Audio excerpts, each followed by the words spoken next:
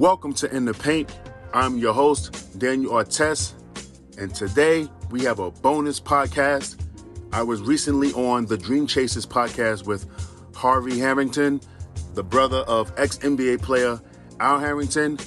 We had a wide-ranging interview just talking about everything, man. You know, basketball training sensitivity and the basketball training culture.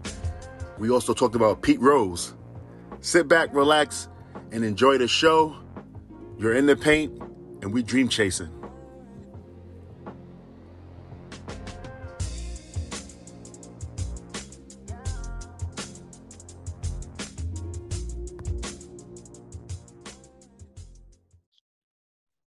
Hey, welcome back to another podcast from Dream Chasers. I got Daniel Artes on the line today. This gentleman is the brother to Ron Artes. He's played basketball not only in America, he's been overseas, seen a lot. I bonded with him really well. Both of our brothers played on the same Indiana Pacers team together. His brother has won a championship with the Lakers. Daniel Artes, how's it going, man? Everything is good down here in sunny and warm Charleston, South Carolina right now. Just, enjoying the day, man. Right. So, man, before we even go into anything, how'd you get to South Carolina? Because I know y'all are from New York, Queensbridge. Yeah, we're from Queensbridge, but I just ended up moving to South Carolina just for a change of pace. Okay. New York is so fast, and actually, living in Indiana for like 13 years, right. That slowed me down. It slowed me down a lot. So when I moved back to New York, I was just overwhelmed with everything. It was always something to do, and right. And it kind of took a toll on me mentally. Right. So when the opportunity came to leave New York, me and my girlfriend, we just decided to just come down here to the South. I got you. So who is Danny Artes? Danny Artes is just your average, person, taking care of the kids. Right. I have four boys, and, just working and, former basketball player. Really don't play basketball that much anymore. Right. And now I'm just passing on the knowledge that I've attained over the years from watching, my brother playing in the league, your brother playing in the league, and, right. Just taking that knowledge and passing it down to those who need it. Right. What was life like growing up with Ron and your other siblings? I mean, it was cool. It was a lot of us because my sisters started having kids at a young age, so it got kind of crowded. So the attention from my parents, it was spread thin. Right. You know what I'm saying? Since it was everybody in the house. At one point, we had like 17 people in one place, bro. And wow. Yeah, and I just felt like sometimes I was overlooked in the house because I was able to come and go as I pleased. I wasn't getting disciplined as much. Right. as I used to, so I was coming in the house late. And then when you grow up in the house, you know this from experience. When you're growing up in a house with a top 5 player, right. In high school or whatever, right. Family is just going to gravitate towards that. You know right. what I'm saying? So sometimes I told my parents later on that sometimes I felt like I was left out. Right. Even when I was playing basketball, I remember one game I was in 8th grade. I scored 66 points in the game. Wow. All my mom's complained about was why I was coming in so late. Really? I told her. Yeah. So, I mean, it was tough, but, I guess it is what it is. That's what God wanted. That's the family that God wanted me to be in. So I can't really complain about it. Right. Through Ron's success, watching him come up throughout the ranks and all that good stuff, what was that like for you? How did you gravitate towards his journey? Did you always just want to play basketball? Did you watch him? What was that like with how Ron was coming through when he was coming? I mean, it was cool. I was getting – all right, let's be honest. The only time, I played my basketball. But a lot of people that really didn't know that right. I played my basketball because I never played in high school. I only played in AAU, and AAU was in the spring.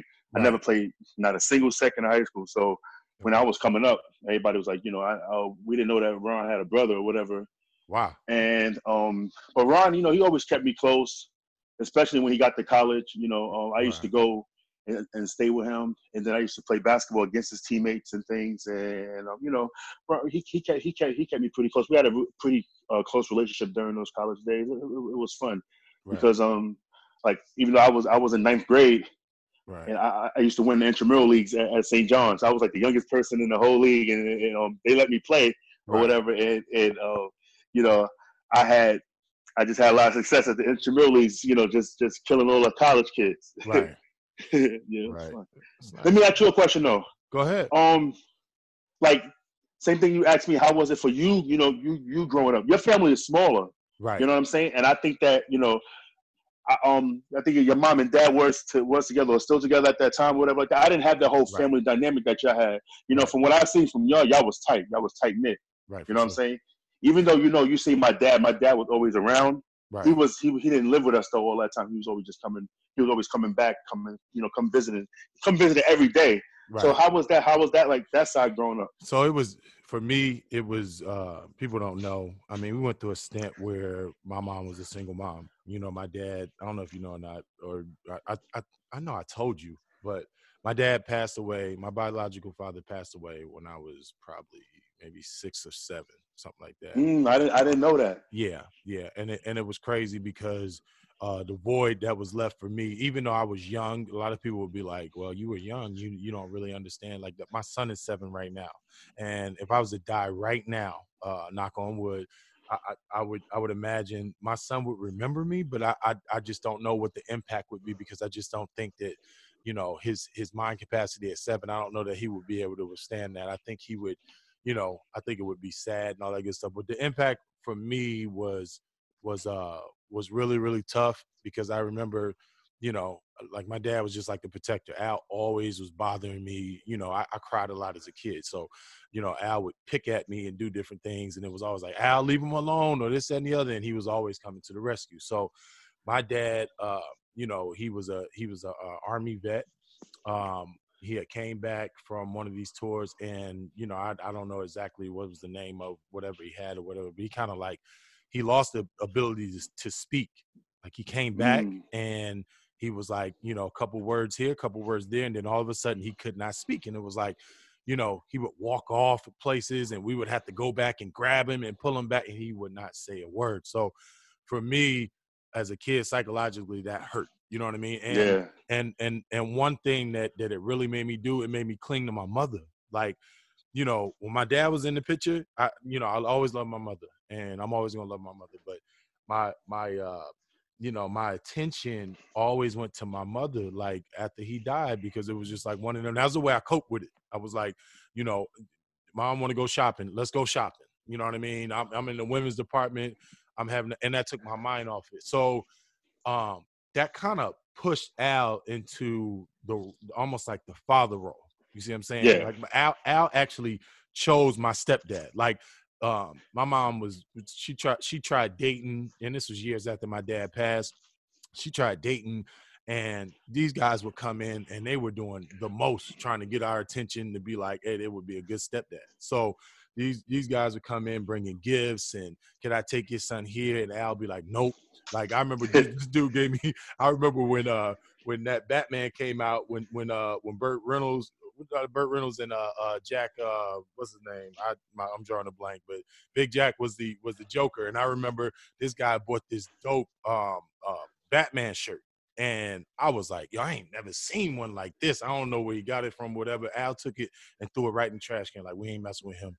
We don't like him. You know what I mean? So Yeah. Al kind of had jumped into that father role for me really, really quick. And then when my stepdad came along, you know, my stepdad didn't like overstep, but my stepdad was like, you know, he's a boxer. So, you know, Aaron really, like, he's about discipline. He's a boxer. That's his thing. So he wasn't really like guiding me a whole bunch, but he was like, nah, you're not going to do this. You're going to be respectful. You're going to do, you know, you're going to make sure you present yourself well. That's what he did. But then Al was more or less like, no, do that. Hey, this will be a better decision for you. Even when I went to JUCO, like Al almost made me go to Florida to go to this JUCO. And I wanted to stay in Indiana with my girlfriend. But anyway, you know, our family has always been pretty tight. My mom was God-fearing.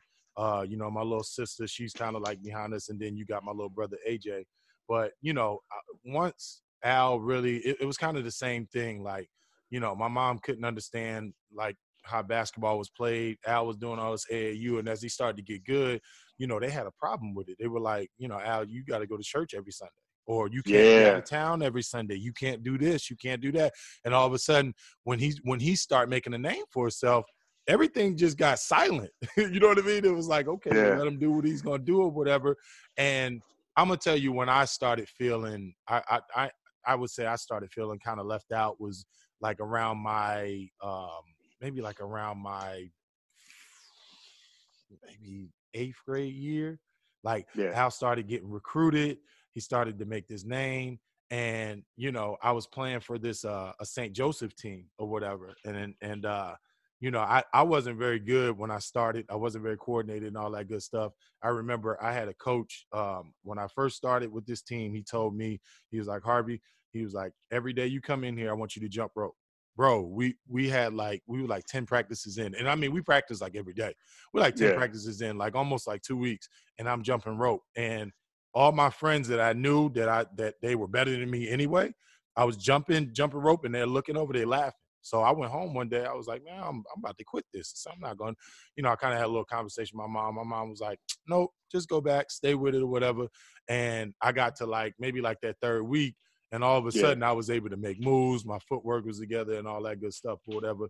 But, I kind of went from that to, coming off the bench, not really playing much, 6-man, and then all of a sudden I was starting.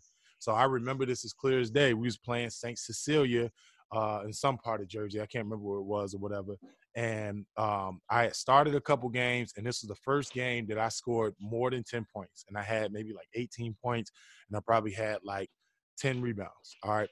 Every single parent was there, just about, because these are all, most of these people that sent their kids there, they had the money to do it. I know my mom didn't pay for it.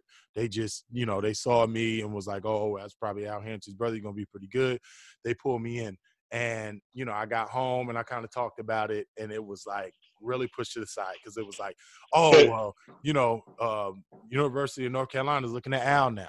And so called him. He was on the phone with Big John Thompson. So that for me was like, well, that was the start of it. It was like, man, it's just not good enough.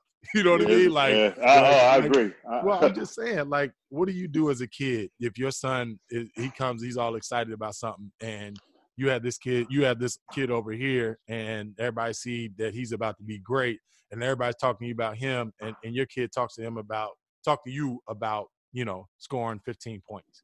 You're going to be like, okay, yeah, good job. Nice job. Okay, back to over here. And I mean, for me, that's a part of life. You know what I mean? And I mean, there's certain ways that you have to deal with certain things, but the life of an NBA brother is kind of crazy. So let me ask you a question. You got a podcast. What's the name of it? What it's about?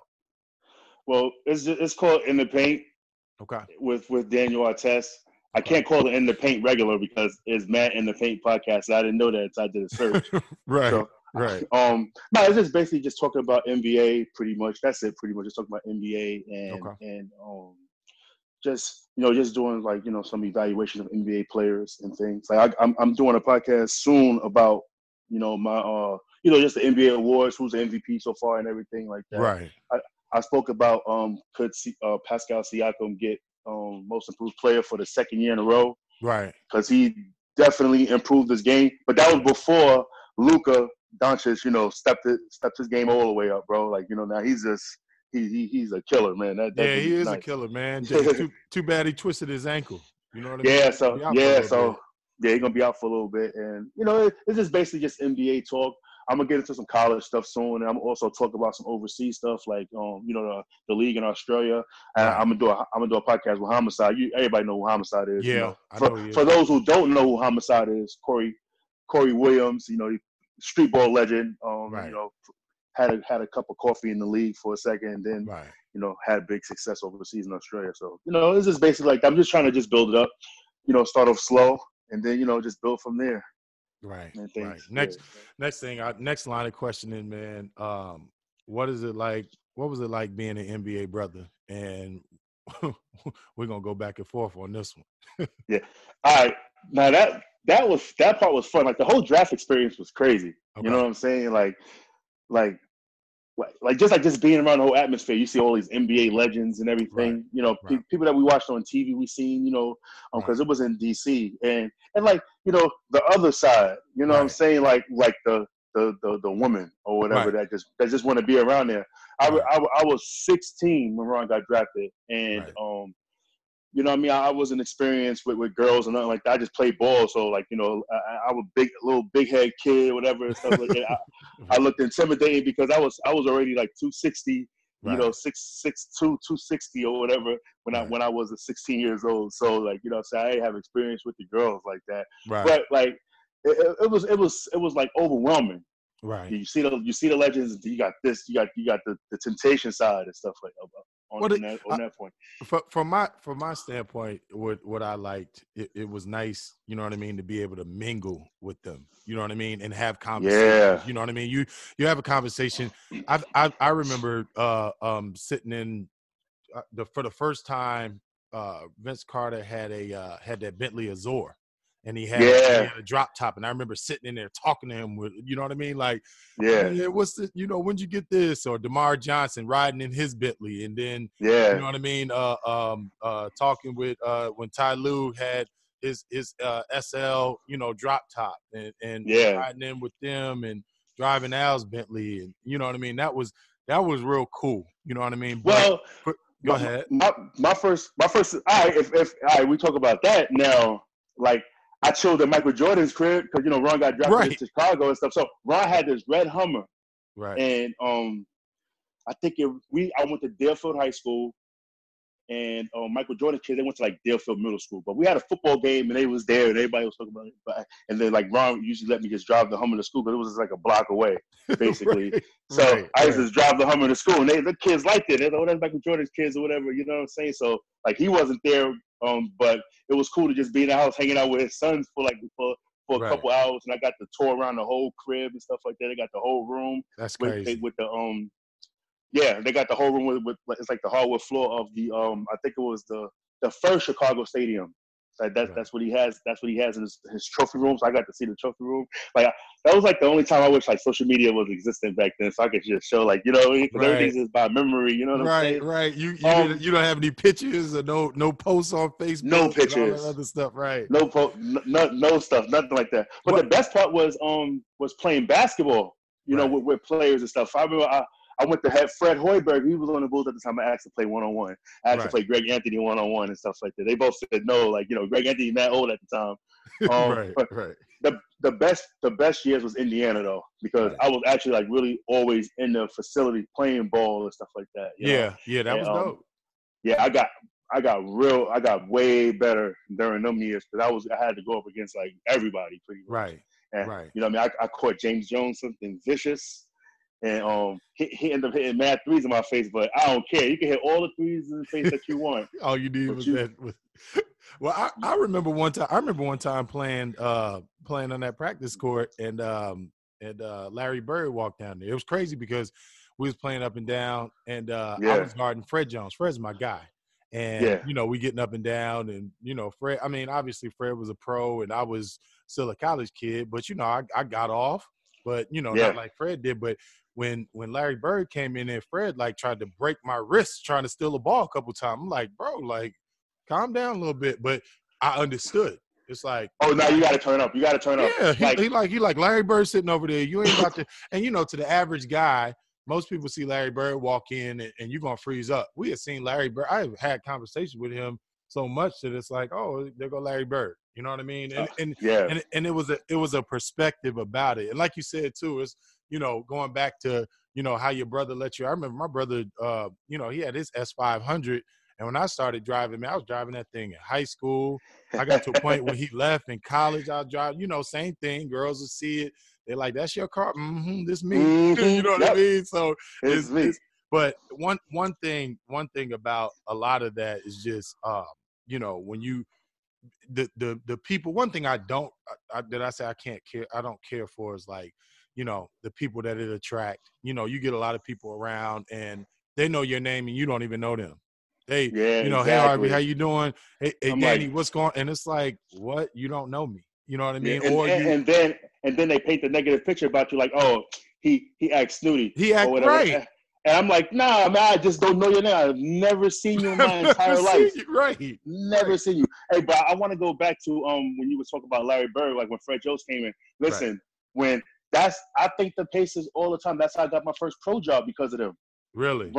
Me and Ron was playing 1-on-1, Uh-huh. and it was a game against the Timberwolves, and everybody walked in, and I just turned my shit up. I was Right. always stronger than Ron. You know what I'm saying? Right. So I was able to. I backed him down, and then dunked, and then jumped and just dunked on him in front Right. of like Garnett and like Kevin Garnett. Go, oh, you know what I'm saying? Right. And like a scout from the Timberwolves, he called one of his friends that played in the CBA, Right. and I ended up going to this team called the Yakima Sun Kings. It was in Yakima, Washington, like right outside of Seattle. Right. And like that was like how I got my first professional job in basketball because of just being around the environment. And then Right. they see, and then like Isaiah Thomas, he was hard. Like when we was training in the summer, and like he'll come and stop, and then like point us, give us pointers and stuff, and then Right. we mess Right. up. He's so quiet on TV, but he's not like that in person, Nah, man. he He definitely not like woo, that for sure. And he'll get in your face. Like there's a couple yeah, people like don't. I've seen him get after some guys as what is he 5'11"? I yeah, mean I I believe it too. He said some stuff doing some practices. Like I remember I forget who it was, but it's like he said something and somebody kind of like made a face and he like ran up and got in there and yeah. I was like I think he'll knock you out. Like my I, money's on Isaiah. I don't care what nobody says. exactly. Yeah. I always thought that as as great as a coach and as an exec that Larry Bird was, I think that his flaw was holding grudges. And he was Right. holding grudges from Isaiah Thomas from the 80s. And when they signed him on, he ended up firing Isaiah Thomas from Rick Carlisle. I Right. think that the Pacers would have won that title Right. the year that Ron got suspended. I think that Isaiah Thomas could have, would have did something different that entire night. You know what I'm Right. saying? Right. Like, I think Isaiah Thomas had Ron's ear more Right. than Coach Carlisle. Coach Carlisle was a great coach, Right. but that was Isaiah Thomas's team, and I always thought that like if Isaiah Thomas was there, that wouldn't have happened. He would have Right.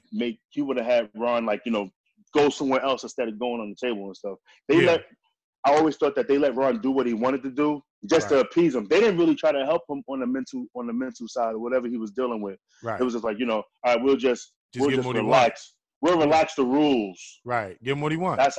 Yeah, exactly. And So, that mentality is kind of like, I mean, the way they dealt with it in hindsight, they're probably looking at it like, man, we could have did this a lot different. I mean, if you do stuff like that, then you got to live with the consequences. Right? yeah. The stuff will happen. We'll talk about that in a second. But, you gotta, certain levels on certain things, you gotta do it. You gotta do it a different way, man. Going Yeah. back to like, being a brother in the NBA, one thing that I always felt like this, man. And, my brother, he was looking out for me, jewelry, anytime Yeah. Jordans come out, we go shopping, new car, this, that, and the other. It just felt like to me, a lot of times, it felt like I was pulling up to the party and it was like I was a part of the party, but I wasn't, because it was like, for me, like, oh, let's go here. And people looking at me and people like, you rich. I got cotton in Yeah. my Yeah. pocket. You know what I mean? Like I didn't have big money in my pocket. My account wasn't crazy. Like Al looked out and took Exactly. care,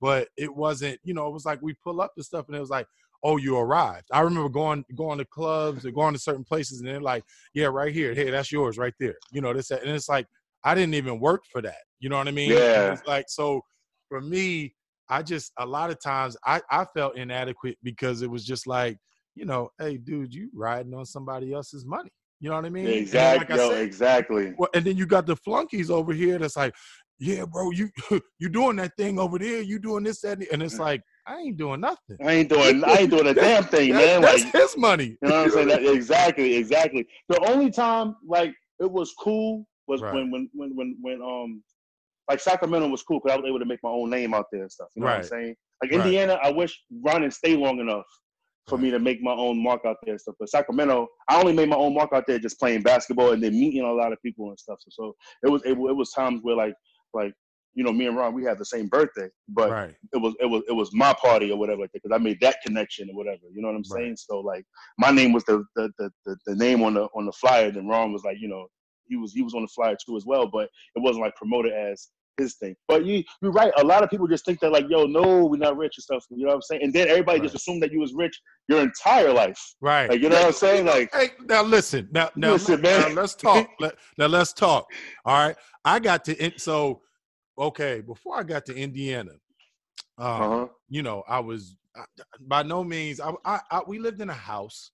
We ended up. My mom ended up making good, and then we ended up, getting some Social Security stuff because my dad passed away. So, not to get into all our business, but we ended up getting a house that was like a fixer upper. It was nice. I had my own room. I grew up in the same bedroom as Al. 2-bedroom apartment. Me, Al, my cousin was always around, my sister.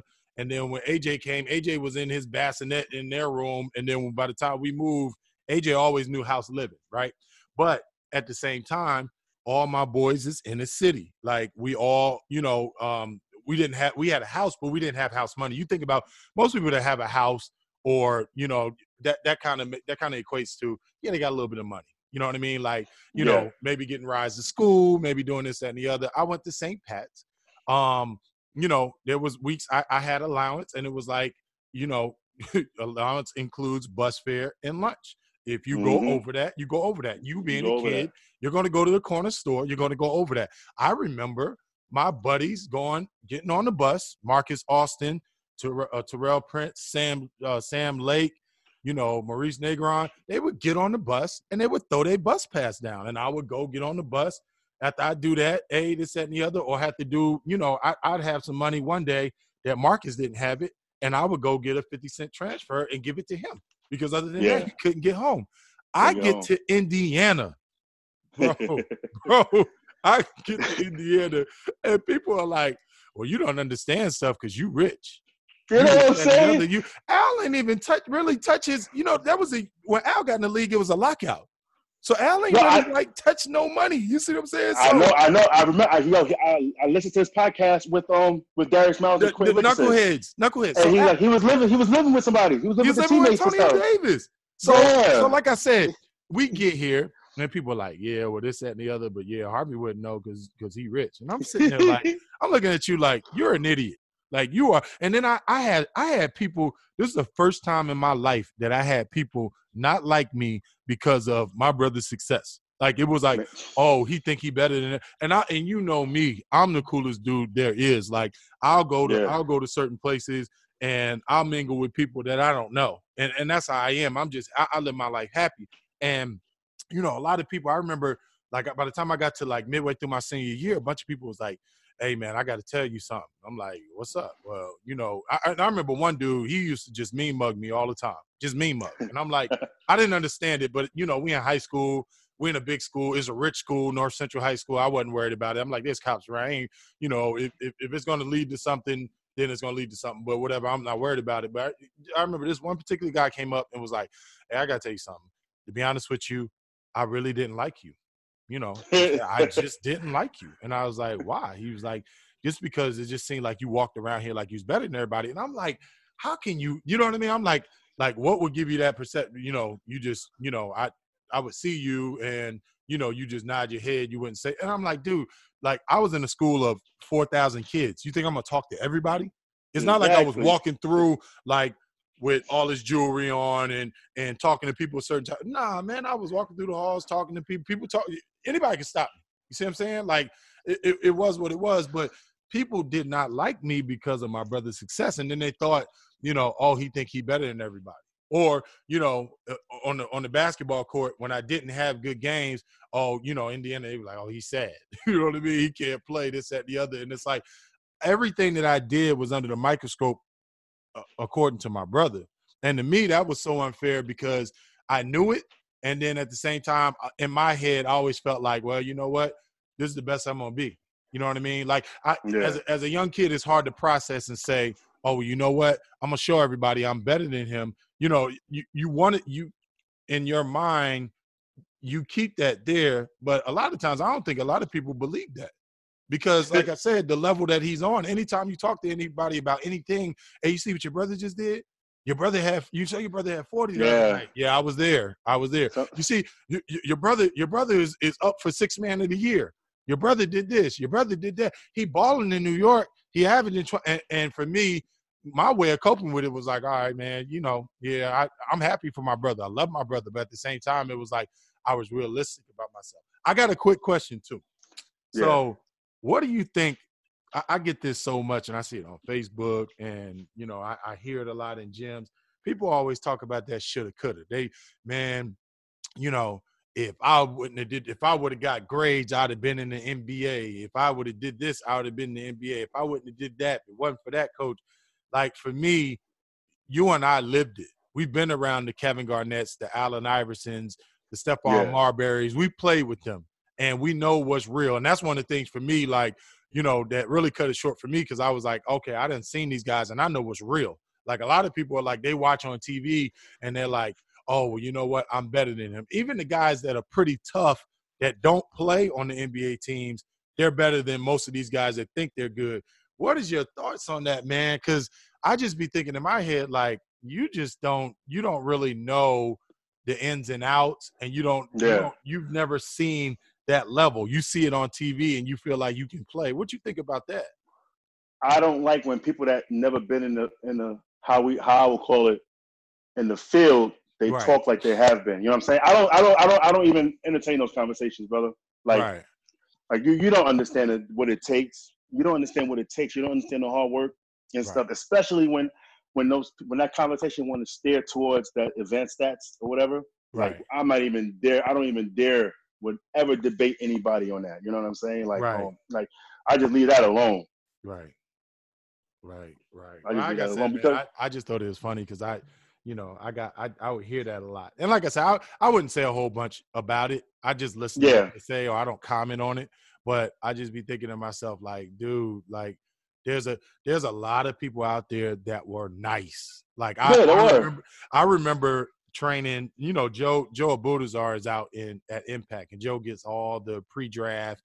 He gets, I watched Trae Young work out. I watched Russell Westbrook, James Harden. I watched some of these guys work out, and it's like, you'll get some guys out there that they're overseas guys, and maybe they're making millions, and they killers. These guys are killers, and I'm like, bro, there's levels to everything in life, and like you got to understand, like, there was anything that you can do, there's somebody out there that can do it better. You know what I mean? My guy Desmond Harrod that went to Seton Hall. I remember him. Listen, Desmond was a walking bucket. I was like, when he didn't make it, I couldn't understand. He was a walking bucket. He taught me basically how to be able to adapt to anything. He can get a shot off anybody. It didn't matter who guarded him. You could put Kevin Durant on him, and he can get a shot off, and he can make it. Like, that was – I remember, Jonathan Bender. Jonathan Bender was Kevin Durant before Kevin Durant was who he was, to me. Because Jonathan Bender was 6'11". He had a Jimmy. Kevin Durant, Kevin Durant, cold. You know what I mean? JB, he had a lot of injuries, and I think JB could have been, I ain't gonna say that he could have been KD, but he was something close, because that dude, he's a 6'11" two guard. Let's be honest. Bender was way more athletic. Oh my gosh. Than Durant. Durant had he got the skills and stuff. Hold on.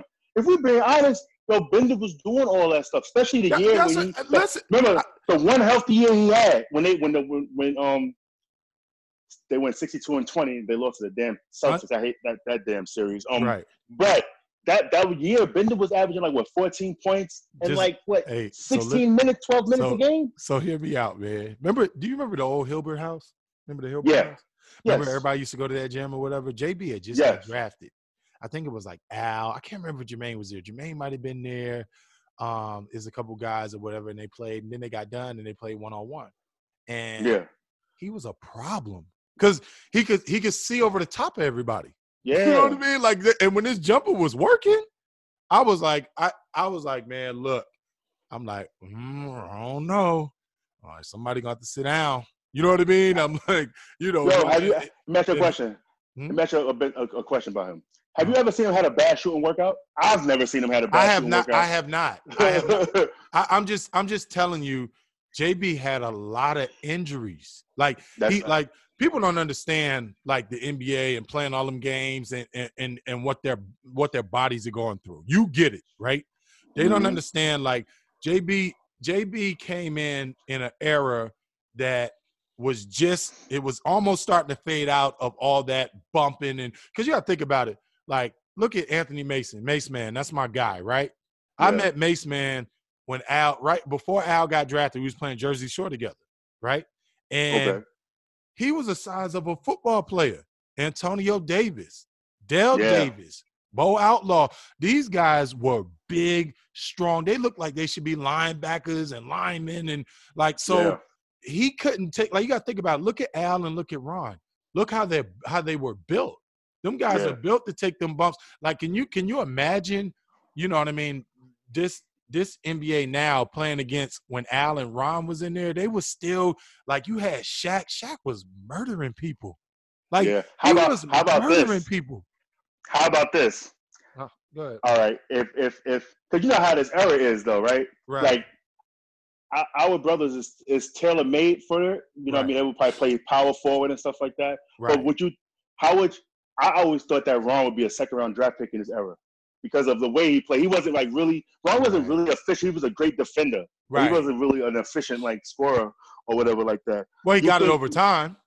But he got it over time. That's what I'm saying. Right. You think that like you think that your brother probably would have been way more in the second round? Then I don't, and the reason I don't know, just because Al's always been able to score once he got it. He's always able to score, and then Al was able to dribble the ball. So Al would, like, you know who I can make a comparison to. That's why this is the reason why I think Al might have even went up. I can compare Al to Draymond. Al's better than Draymond. Like, way better than Draymond. No disrespect. No disrespect. I'm you know, and this is my brother. I've seen Draymond play. I've seen Al play. Draymond is an energy guy. Draymond jumper is so. Like, he gets it going. He's good money. Draymond probably can handle close to what Al can do. Al's a better ball handler. But if you put Draymond against Al in his prime, that's barbecue chicken. You put Al on that team, that Warriors team. Al's prime on that Warriors team, kill whoever's in the path. They won the final. They would have won 73-9 and won the finals that year. Yeah. But this is how, I don't know if you read the Bible. No. This is how I describe Draymond Green's game. I consider Draymond Green as, you know, Samson or whatever. Listen, you're gonna hear me out. I'm listening. This season is proving it for me. Yeah. I like in Draymond as Samson. He's mad strong. He got the dreadlocks and stuff like that. The dreadlocks are Clay. Right. Clay and Steph and Durant or whatever. Or just Clay and Steph. You can say that's the dreadlocks. So you cut them off and it's a wrap. Delilah is the injury. Right. When what happened, now he's playing this year, he don't look good at all in this role. Like, I was like, God, he got to give him half their contract. I'm sorry. But I'm think about this, though. Dude is an all-star. He's only like, if you look at how he's playing this year. No, but you got to help me understand this. Now you podcast about this. How is he? And like I said, I respect the guy. I like Draymond, but you know, you go back in the day. I don't know that he gets on an all-star team. No, he probably wouldn't have a long career because he'd be considered a tweener. There wasn't no tweeners back then. Now it is. Right. You know what I'm saying? So, you know, like, he definitely wouldn't have been an all-star in the real years of basketball. Right. You know what I'm saying? So, man, all right, let's talk about the Pacer-Piston brawl. Okay. Well, let's see. I know you talked to your brother about it. What's the story? How did he describe? Obviously, we know Ben Wallace lost his cool. Ron walks away. Guy throws a cup down. Ron jumps into the crowd. Explain to me how that went, how that conversation went when you saw Ron next. Well, like, it was everything was shocking because I called him on the phone after it happened, Like I was watching, I was in Boston and I was watching the game off and on, Right. or whatever. And he was killing in the first quarter. I remember he had like 17 in the first Right. quarter. Yeah. And that was a statement game for everybody because they Right. beat them. They beat them the They year beat them the year before. before. Right. And this is the team right now. You know what I'm saying? And like after it happened, it's just we talked and like he was just like quiet, and Right. I was more mad at the stuff that happened from the fans more than anything. And the on court stuff is the on court stuff that happens for sure. But when the fans enter it, and I kind of felt I felt bad because I wasn't there. You know what I'm saying? Right. I haven't gotten over it. I did a podcast on that too as well. It was like my feelings was like because I wasn't in Ron's documentary. Right. Because I knew what I was going to say. That's and see that's what and that's what I'm about to come to because I mean let's talk about it. All right. So for you and like I said I know you were upset. It's kind of like I remember one time was it George Lynch? I missed the NBA. I missed the game. It was like the Hornets against the Pacers, and I was with my girlfriend who was my wife at the time, and I was supposed to come to the game. I overslept and I woke up. And it was like third quarter. And George Lynch, we knew George Lynch, whatever. And, obviously we know a lot of those guys. But George Lynch and Al got into it. And I was upset because I was like I just felt it was kind of some disrespect. And I was like, man, I wish I would have been there because I would have had some words to say to him afterwards. Like, man, are you kidding? You know what I mean? Don't come at my brother like that. Just we always been protective of our brothers, right? Yeah. How do you feel? And like I said, I mean, elaborate on how you felt. I mean, let it out. And then let's talk about like Ron turned around and forgave this guy. I know that probably ain't sit well with you at all. Elaborate on that. Well, like Ron when he forgave me, he was cool with the guy and stuff. That's cool. That's actually something that I should do. You know what I'm saying? Like we all should aspire to not hold grudges against anybody. For sure. But definitely. My reaction, how I feel, to be honest, is I want to give him the same energy that he gave my brother that night. You know what I'm saying? Like I want to get physical. I want to meet him and I want to talk to him man to man. Like, yo, like what you did was wrong. You hit somebody from behind and stuff like that. You know what I mean? Whatever. That was weak. You know what I'm saying? And like there's other people on Ron's family side. Like Ron, he's chilling. You know what I'm saying? But there's other people that's not chilling. You know? Right. Like that still has, that those issues or whatever. But I mean, I was talking to my girl. She was like, yeah, he moved on from it. That's his situation, and maybe you should. I'm like, yeah, you're right, but you don't understand at the same time, like that. It sucks that wasn't. Yeah, like my nickname is the Guardian for a reason. My street boy name is the Guardian or whatever, and then it's like Ron's playing against Ron at Rucker Park, and one of my teammates got into it with him. I ended up getting into it with my teammate. Right. You know what I'm saying? And that's when they gave me the nickname the Guardian. So it means something. You know what I mean? That I am my brother's keeper, and he'll do the same thing for me. You know what I mean? Like, well, that makes sense. I mean, it's funny because like I watch a lot of stuff with Russell Westbrook, and he kind of get a bad rap because he says stuff to people in the crowd and this, that, and the other. But you got to understand, fans are fans, and fans say certain things that are crazy. Or they do certain things that are crazy. And at the end of the day, these are still people we care about. You love Ron. I love Al. Yeah. You know what I mean? Yeah. I'm not gonna let somebody just say certain things to my brother and just be like, oh, okay. I've had, even with Ron, Jermaine, I'm trying to think of a couple other NBA guys that I was pretty close with. Ty Lue, Chauncey Billups. I've been with these guys, and I remember one time I was with Jermaine, and somebody yelled out something at Jermaine, and I turned around like, "What'd you just say?" Like, don't say that. Don't, you know what I mean? Don't do that. Don't. And I'm not that I'm trying to be this tough street guy, and I'm gonna take on the world and beat everybody up. Not that, but dude, he's a human being. Now Jermaine just kept walking like it was. Like Jermaine's the type that. You got to take it to his face. You take it to his face, now you got a problem. You see what I'm saying? Yeah. But, you say certain things or whatever, he'll just keep walking because he's smart enough to know, like, you can't fight every battle. But for me, I forget what the guy said. We was here in Indiana, and whatever the guy said just crossed the line so bad, I had to say something because a couple other people said some stuff to him, but it wasn't, like, negative, but they kind of yelled out some stuff or whatever. And this particular person said something, and they just crossed the line. And I'm like, you ain't got to do that, man. He's a oxygen breathing. You know, you cut him if he bleed. He's a human being. Yeah, So don't exactly. forget that. Just because he makes, you know, more money than a lot of people ever do in their lifetime doesn't mean that this dude don't have feelings, or doesn't mean that he's Yeah. not going to react to certain things.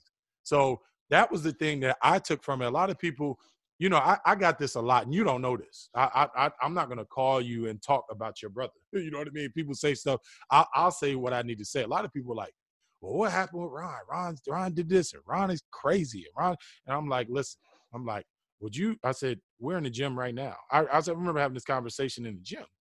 The guy was like, yeah, he got to control himself. He got all that money. He got to show restraint. I said, can somebody walk over here right now? We get into it, and you mad, right? Now Ron walked away, but adrenaline was pumping. I don't care what nobody say. Adrenaline was pumping. Yeah. That's what it was. Can somebody Mm-hmm. throw a cup on you after you and I just got into it, and you're not going to go over there and address it? I mean, for a second, Ron forgot he was an NBA player and became a human being, right? Like that's life. You can't do that. So I just was like, man, I said, y'all just don't understand. I mean, y'all want to take it all out that the NBA guy needs to be the one that shouldn't do certain things and stuff like that, but he's still a human being. I'm not defending either side. I'm looking at it as a person right now, right? Like, he was wrong. Like, Ron could have showed some more restraint, but like I said, like, something happened, he reacted. He just that happens in life. That's the most human reaction that you have to do. Right. That nobody's lucky. That's why when people be like, Ron's at fault, I'm like, how is he at fault? If like, especially like when you hear these ex NBA players that does commentating now, and like if I did that to Shaq or Charles Barkley, if that happened to them, like, you know what I'm saying? You know, like I don't understand when people. I would rather like the regular, you know, commentators, they could speak on it in that type of manner because they don't know, you know what I'm saying? Right. But I just think that any not self-respect, but any human being, like, you throw something, that's the first reaction. Right. Like, you just can't turn the other cheek. I'm sorry. You're gonna have to answer that. So the reason I think Ron got a lot of flack, and for sure, is just that, you know, Ron, just like you know, how they dealt with stuff when he was in Indiana, it was more or less kind of more lax and let him handle it. And, you know, Carlisle, it was a great coach, but Carlisle wasn't going to get in his face, you know, whereas Isaiah would have gotten in his face. I think Ron did some stuff leading up to it, and it was like, oh, well, you know what? Well, he must be crazy because he did that before. You know what I mean? Or he did this. So I think a lot of people took the situation away from him and just went off of, you know, it's almost like, you know what I mean, somebody having a pass, some type of a pass. I go to school and I've been suspended a couple times. I had an outburst here. I did this. I did that. They're going to take away from, if there's another situation that was kind of out of my control and I jumped at it, they're going to be like, oh, well, no, you know what? He's been suspended 3 times. You know what I mean? It's on him. He did wrong. Well, so-and-so hit him in the face first. Well, it doesn't matter. It's and you know what? The crazy part is that's how society is. You know what I mean? Society doesn't, you know, one thing I saw this the other day, they were saying that about Mike Vick, about putting him in, I think, what are they talking about? Putting him in the Hall of Fame or something like that? They were saying they were talking about the dogs and stuff like that. And what he did was horrible. He did some horrible stuff with the dogs, right? But now he served his time. He was reinstated. He's turned over a new leaf. He showed that he's not bad. And now all of a sudden you're gonna drag him through the mud for forever. Oh, they're gonna. That's what they're gonna do, mistakes. Bro. We're human, right? Yeah, that's what they're gonna do with his situation. They're going. You know, people are such dog lovers out here, man. You know what I'm saying? I just want to know the people. You know what they should do though? Everybody that has a Hall of Fame vote should have a background check on them. I want to unlock some skeletons in their life. I'm saying. Go ahead. They're judging. They're judging, right? You know what I'm saying? They're going to hold a whole dog situation over Mike Vick. Because it's on paper. I'm asking this, and I'm asking you this, okay? And not even talking about I've had dogs. You know, you get dogs, you love dogs. I get that. Yeah. I'm saying this. When you talk about being in the Hall of Fame or anything like that, should your background matter in that? Like, say you get, a woman beater, you know what I mean? And that's not, and all these things are not okay. Let me put that out there. Yeah, I know what you're saying. I know what you're saying. I'm not okay. I'm not okay with domestic violence. I'm not okay with abusing dogs. That stuff is wrong. Like, we're talking about your on-court, on-field performance. Right. So that's what I'm saying. Aren't you judged off of that or no? You should be judged off of that only. But they want to break.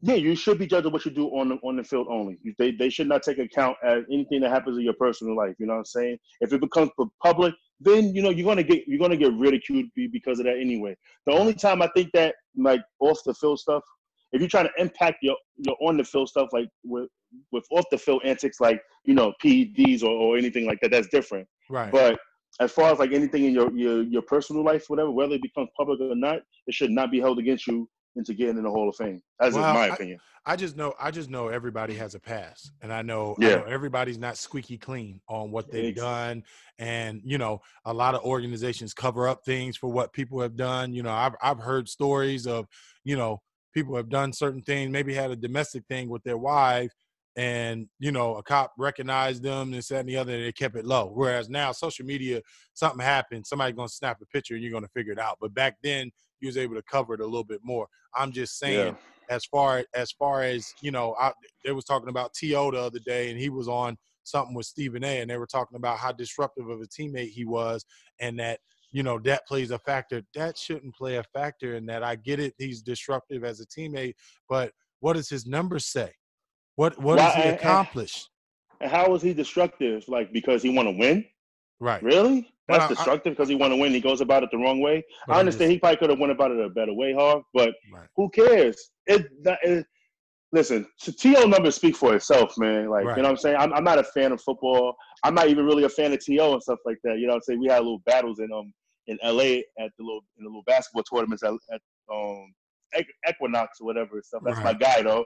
But that's my little rival right there. But he is. Like, his numbers is crazy. Like, he's like, what, number 2 receivings or catches and everything like that. He's everything.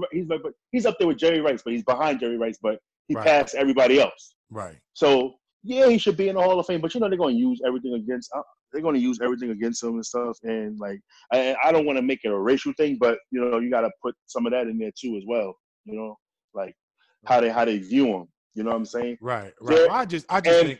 Go ahead. How about this? I'm sorry. Hmm? I bet I'm not going to make it a race thing.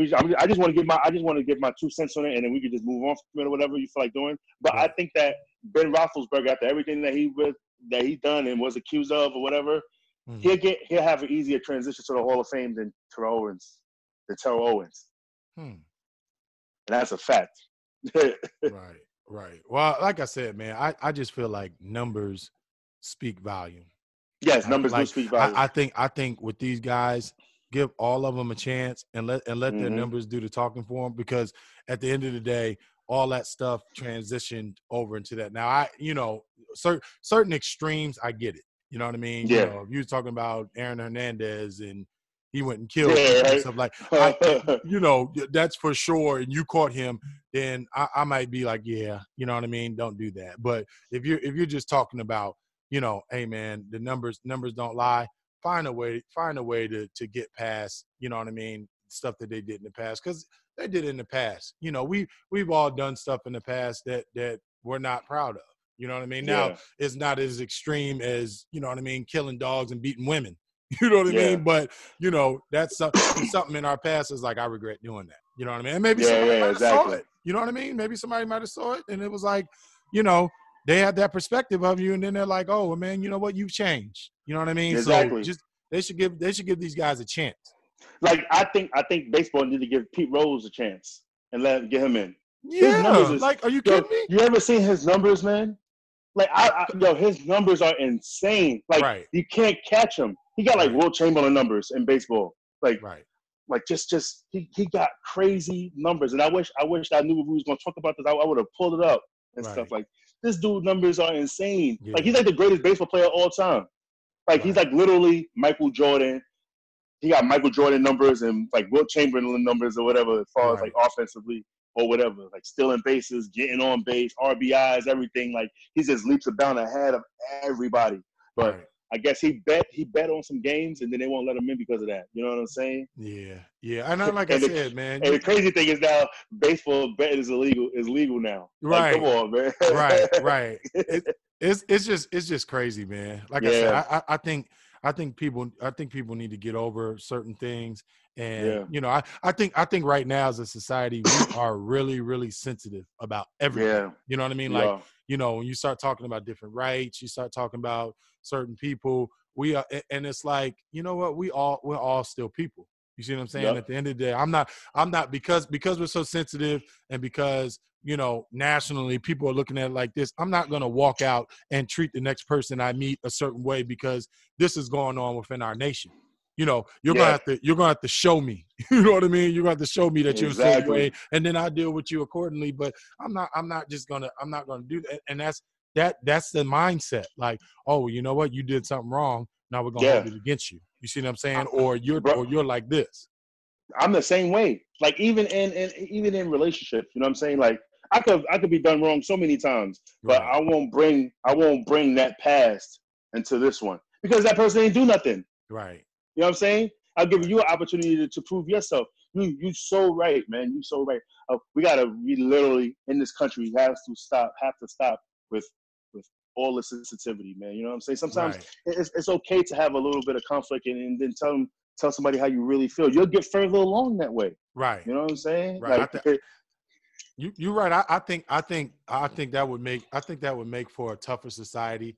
I think for sure, like with our kids, you know what I mean? That's passing on to our kids. Cause I look at kids, I train a lot of kids, and mindset wise, a lot of kids are really soft. And and when we grew up, the era we grew up, you had to be tough to make it in sports. You had to be tough. yeah, You couldn't if you wasn't mentally tough, then you couldn't step on the floor with, just like we said when we played at on the Pacers practice court. If you couldn't get it done or you wasn't mentally strong enough to play with them, they like, man, go sit down. But now like I said, yeah. you'll have a kid that got all the talent in the world right now, and you put them up against a couple names, and it's like they fade off, and they're like, well, I don't care. You know what I mean? Well, it is what it is. Yeah, they don't want to come back the next day. You know what I'm saying? Yeah. But you can attribute that to the trainers too. Whoever's doing all the training. I'm gonna tell you why. Because everybody do the whole the load management thing, and then now Right. we're only gonna work out for an hour today. You know what I'm Right. saying? If you get tired, we're gonna stop when you get tired. You know what I'm Right. saying? They're not Right. teaching kids how to push through Right. anymore. You know what I'm Right. saying? Right. I feel like that, like as a trainer, that's something that you got to keep going, man. You're the last. Right. Like that, our era is the last era of like being tough, pushing through, just persevering through anything. I Right. think our era is the last one because of that. You know what I'm saying? Like Right. like these NBA players or whatever, they professionals making too much money to just be rested. Yeah. They're too young. You can't be doing load management at 19, 20 years old. I'm sorry, man. Yeah. Like we're going to Yeah. rest you. Unless you got like an injury or whatever. Like Right. Kawhi Leonard's situation is different because he actually has, and he's like a Brandon Roy type of thing, but he got championship ring and he's Right. resting. Brandon Right. Roy wasn't resting. Now he could have benefited from that, but it's like a lot of people setting out practice and Right. things. They're 20 years old, 21. You're not supposed to set out practice until you at least in your 15th year. You got to earn Right. that right. You know what I'm saying? Good point. You Yeah. gotta earn that right. So like we need like like I was thinking about getting into training. I know how my methods is going to be. I'm gonna be tough on them because Right. that's what it takes. Like it's not easy to make the NBA. Right. It's Sure. 7 billion people. There's 7 billion people in this world. Or Right. what? Let's say 1 billion people play basketball, Right. and there's 458 spots in the NBA. Yes, that's your goal. You really want to get to the NBA? Okay, this is how you got to do it then. Right. It takes hard work, man hours, no And we gimmicks, none of understand that that. crap. Exactly. We understand that. Exactly. You We know what was I'm in the saying? gym with these guys when they We was was in working. the gym, man. Like what I'm saying, you want to do 2 hours? Okay, we was doing 2 hours 4 times a day. Right. You know what I'm saying? Right. One day, one workout. You know how the morning workout is. Right. Skill work. Then you go home, you eat your breakfast, and then you come back. Then we playing pickup. You go home, then you come back, then we stretching, doing yoga and all those other Pilates stuff. Right. You go home and you come back, and then we doing strength training. You know what I'm saying? Right. Like Right. I remember every that. day. I remember Every that. day. I remember that. Every day. And the craziest thing is, their lifestyle. these guys would be out the night before. I remember coming in the house one night, my brother, like 4 a.m, and then he got up at about 7 o'clock, and there you go, he's on the court. I was like, and these kids, they don't know how they don't know. They just see. I liken how kids see the success and how they want to do it, how they think it is. right, As you go into an art gallery and you see this nice finished portrait, you see that painting or whatever. You know what I'm saying? Right. But they don't know that how long it took to paint that from a blank canvas. You know what I'm saying? Sure. How you get that Picasso, that thing came from a blank canvas. You know what I'm saying? The work that you got to put in to master that, And these kids, they don't want to master anything. So if you want to speak on mastering something, they don't they're not mastering one skill at all. I put it like this. A lot of kids want to be Steph Curry before they're Steph Curry. I see kids want to shoot the ball and turn around and this, that, and the other, but they can't make 6 shots in a row. Or how about this? They can't even make a basic layup. Right. You want to do the jelly finger roll or whatever, but you can't even make a basic layup first. You gotta figure it out. It's not figuring it out, it's easy. Just do the steps. Steps. Build on your foundation. You can't have a house. You're going to have a mansion with no foundation. You're just going to put it on a pile of dirt. You know what I mean? No, it's going to fall. You know what I'm saying? You got to build that foundation first. Then you keep building. Then you keep building. Then you keep building on it. Like that's what trainers don't do today. You know what I'm saying? Like you know what? That's one of the things that bothered me is like, and I get it. For kids that can do the moves that have the foundation, let's do the moves. You know what I mean? Yeah. Or let's take it up a notch. But it kills me when I get a kid that left a trainer and they can't even curl around and get their feet into their shot. You know? Oh my God, man! And it's like, what? You were training with who? Yeah, I was training over here, this, that, and the other. And I'm like, I said, do you know that you're not even, when you shoot the ball, your one foot is turned that way, another foot is that way. Or when you make your moves, you're standing straight up. Did they let you do that? And it's like, we work on the basics first, like you said. Yes, you got to. You got to work on the basics every day. Like you can't master. Like to master a move doesn't mean you master the basics. You know what I'm saying? No, you got to work on the foundation and the basics every day. And listen, I did an Instagram story on footwork. Like you got to do footwork at all times. They see that. You got listen. Like I think the only thing people need to stop messing with is if somebody's shooting 80, like somebody can shoot 60% from 3 or 40% from 3-pointers or 50% from 3, but they have a horrible form. I think they shouldn't mess with the form. But you can damn sure mess with the footwork.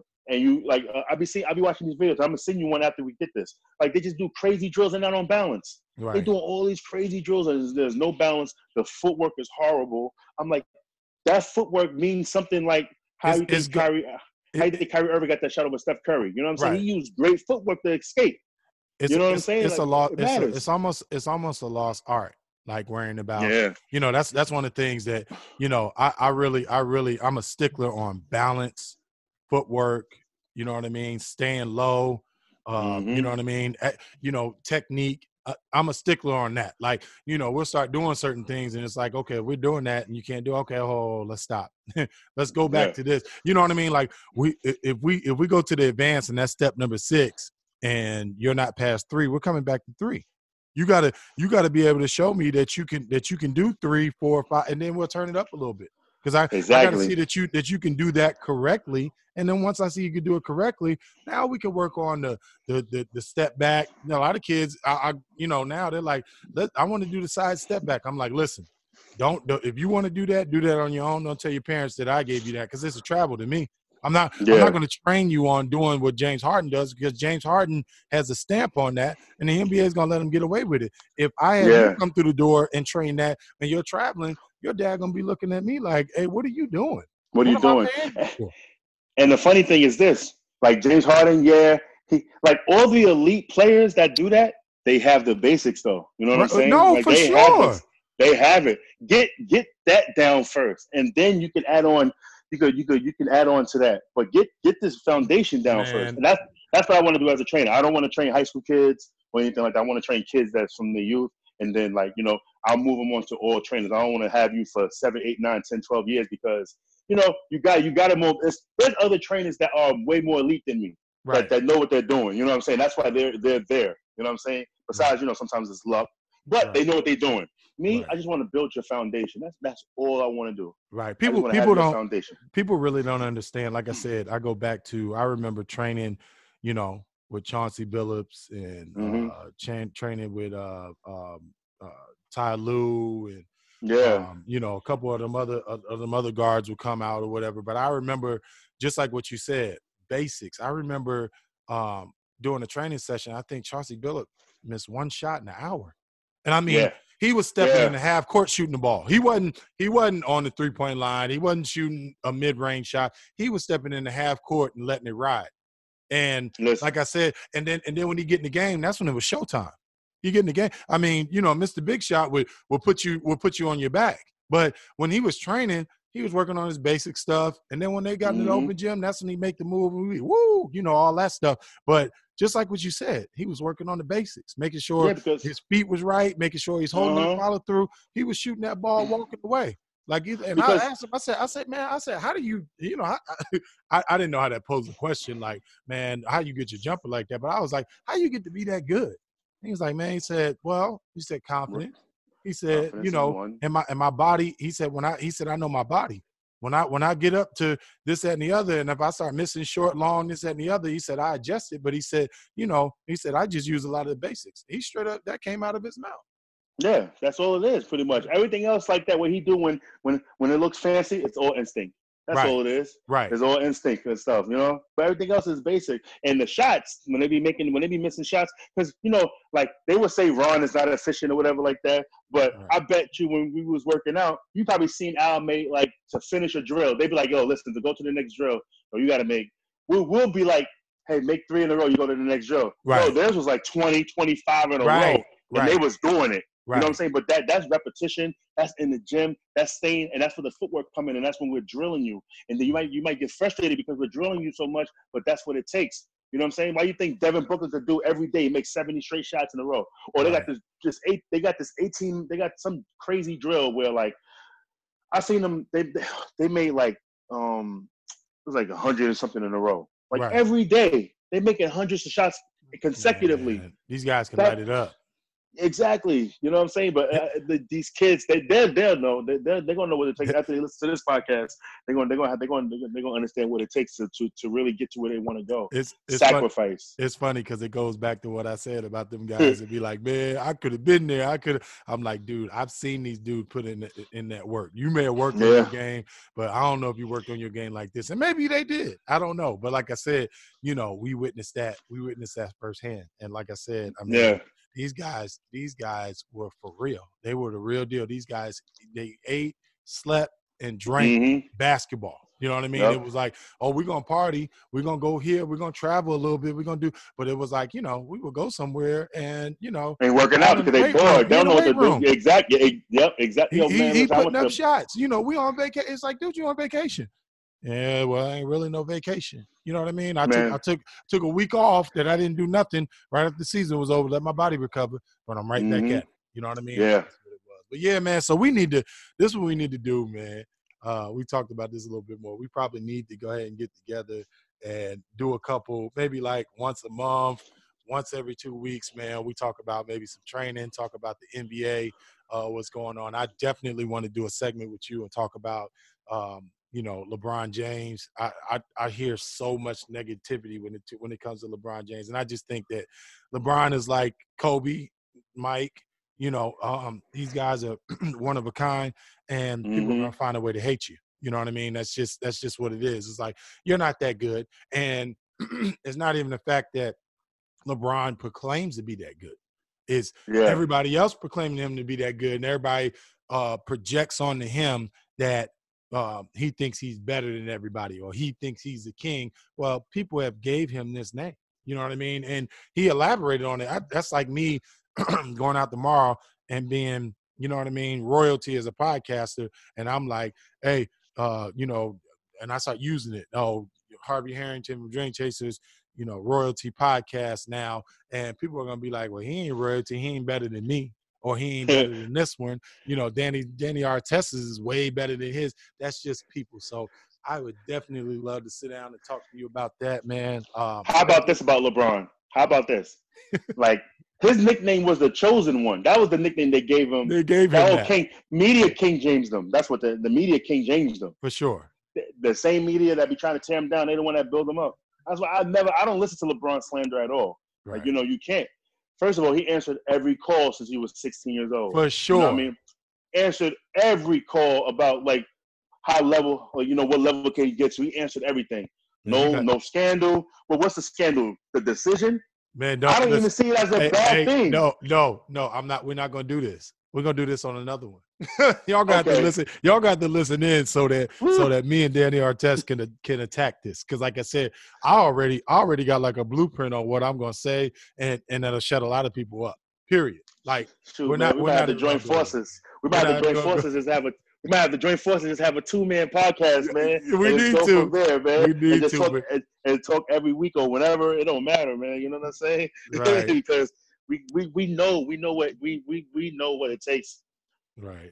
To help kids, man. And that's the thing. We want to help kids get to the next level. Like it's not about us. A lot of these coaches make it about, all right, let me bring it back a little bit. Mm-hmm. These coaches are so selfish, right? That everything ties into what's going on in the NBA as far as everybody getting these crazy long-term injuries. Right. Like, you know what I'm saying? Like Kawhi hurt all the time or whatever. Right. Brandon Roy was hurt all the time. Greg Oden was hurt all the time. All these AAU coaches are so selfish that they're willing to have all these kids from 9 years old all the way up to they get to college playing hundreds of AAU games. It doesn't make any sense. The wear and tear on these kids' bodies, brother.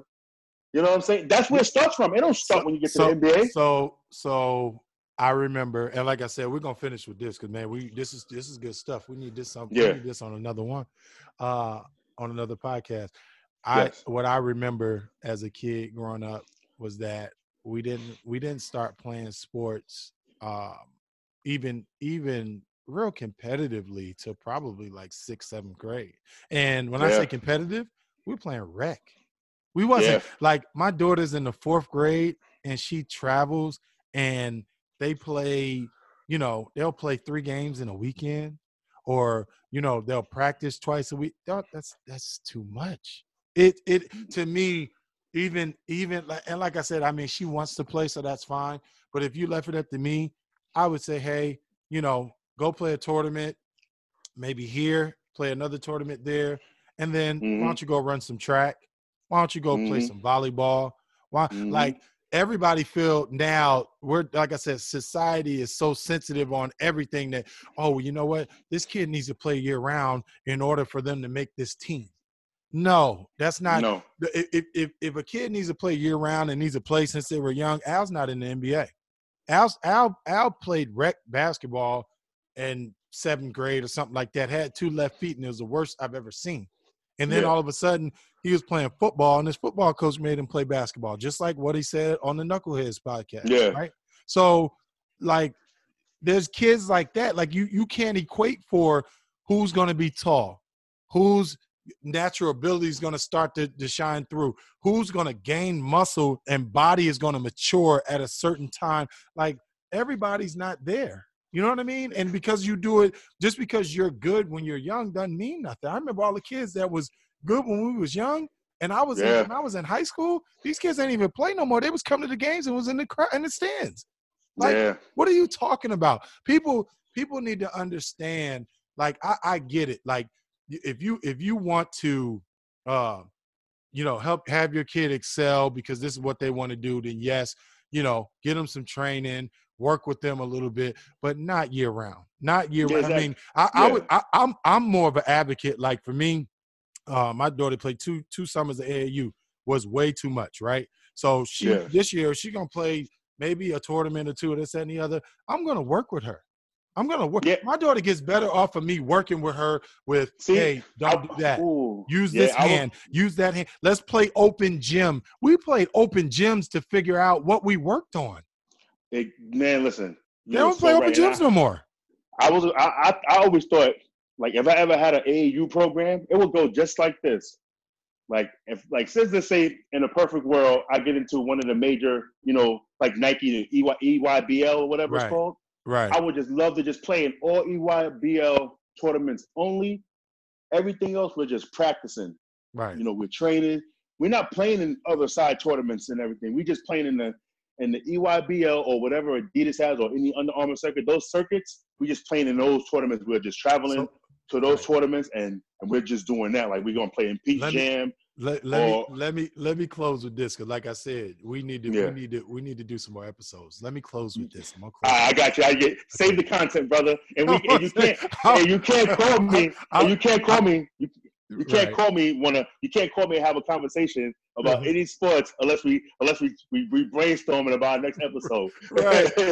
and we'll do that. So I'll close with this because a lot of people are probably questioning like, oh well, he said they can't play. They're putting too many miles on their body and they can't play, but he would train them all summer and have them play practice. So what I want people to understand is that actually playing in games is way more strenuous than open gyms, than training, because your body twists and turns. You're running hard, you're cutting, you're trying to stop this person. Whereas open gym is a little bit more lighter.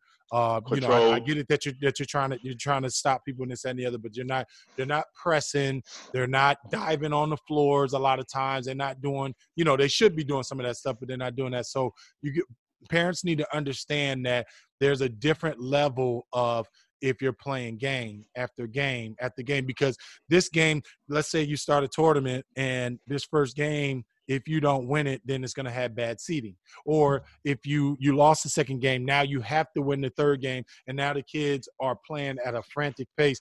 That's what we mean about putting miles on your body. When they play in a game, it's no holds bars.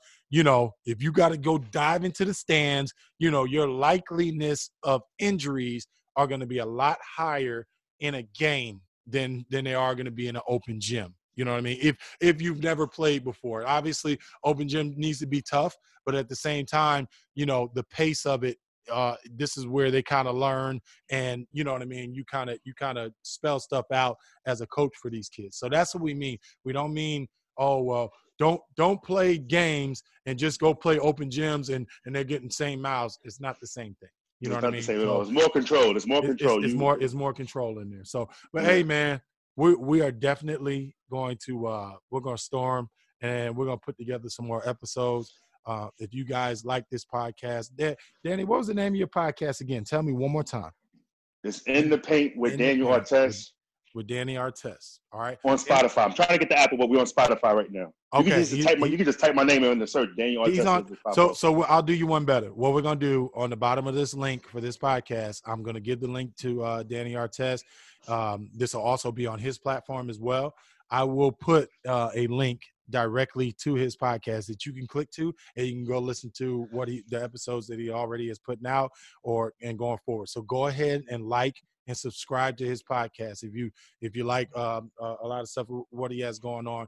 Very knowledgeable, definitely along the same lines of what I'm promoting with helping kids to get to the next level. So I would suggest that you guys go ahead and subscribe to his link. I want to thank you for coming on, man. We're gonna definitely have to do this again, man. Thank you. And I want to give you a special shout out, brother, like, you know what I'm saying, for not calling Ron Meta. Thank you. Listen, I'm gonna save that for the next podcast. We're gonna call him Meta. No, we ain't gonna do that, man. His name is Ron Artest. He can call himself whatever he wants. I call him Ron. I call him Ron. Yeah, exactly. All right, man. Well, thanks for having me on, man. Yeah, thanks for having me on, and you know what I mean. Love you, man. And I'll be in Indiana soon. We got to link up and have a live one too as well. Yeah, we're gonna do that. So y'all need to look out for it. Y'all take care now. All right. And that's the end of the podcast. I want to thank Harvey Harrington for having me on his show, the Dream Chasers podcast. Go subscribe and review and like his podcast. And until then, have a great day. Peace.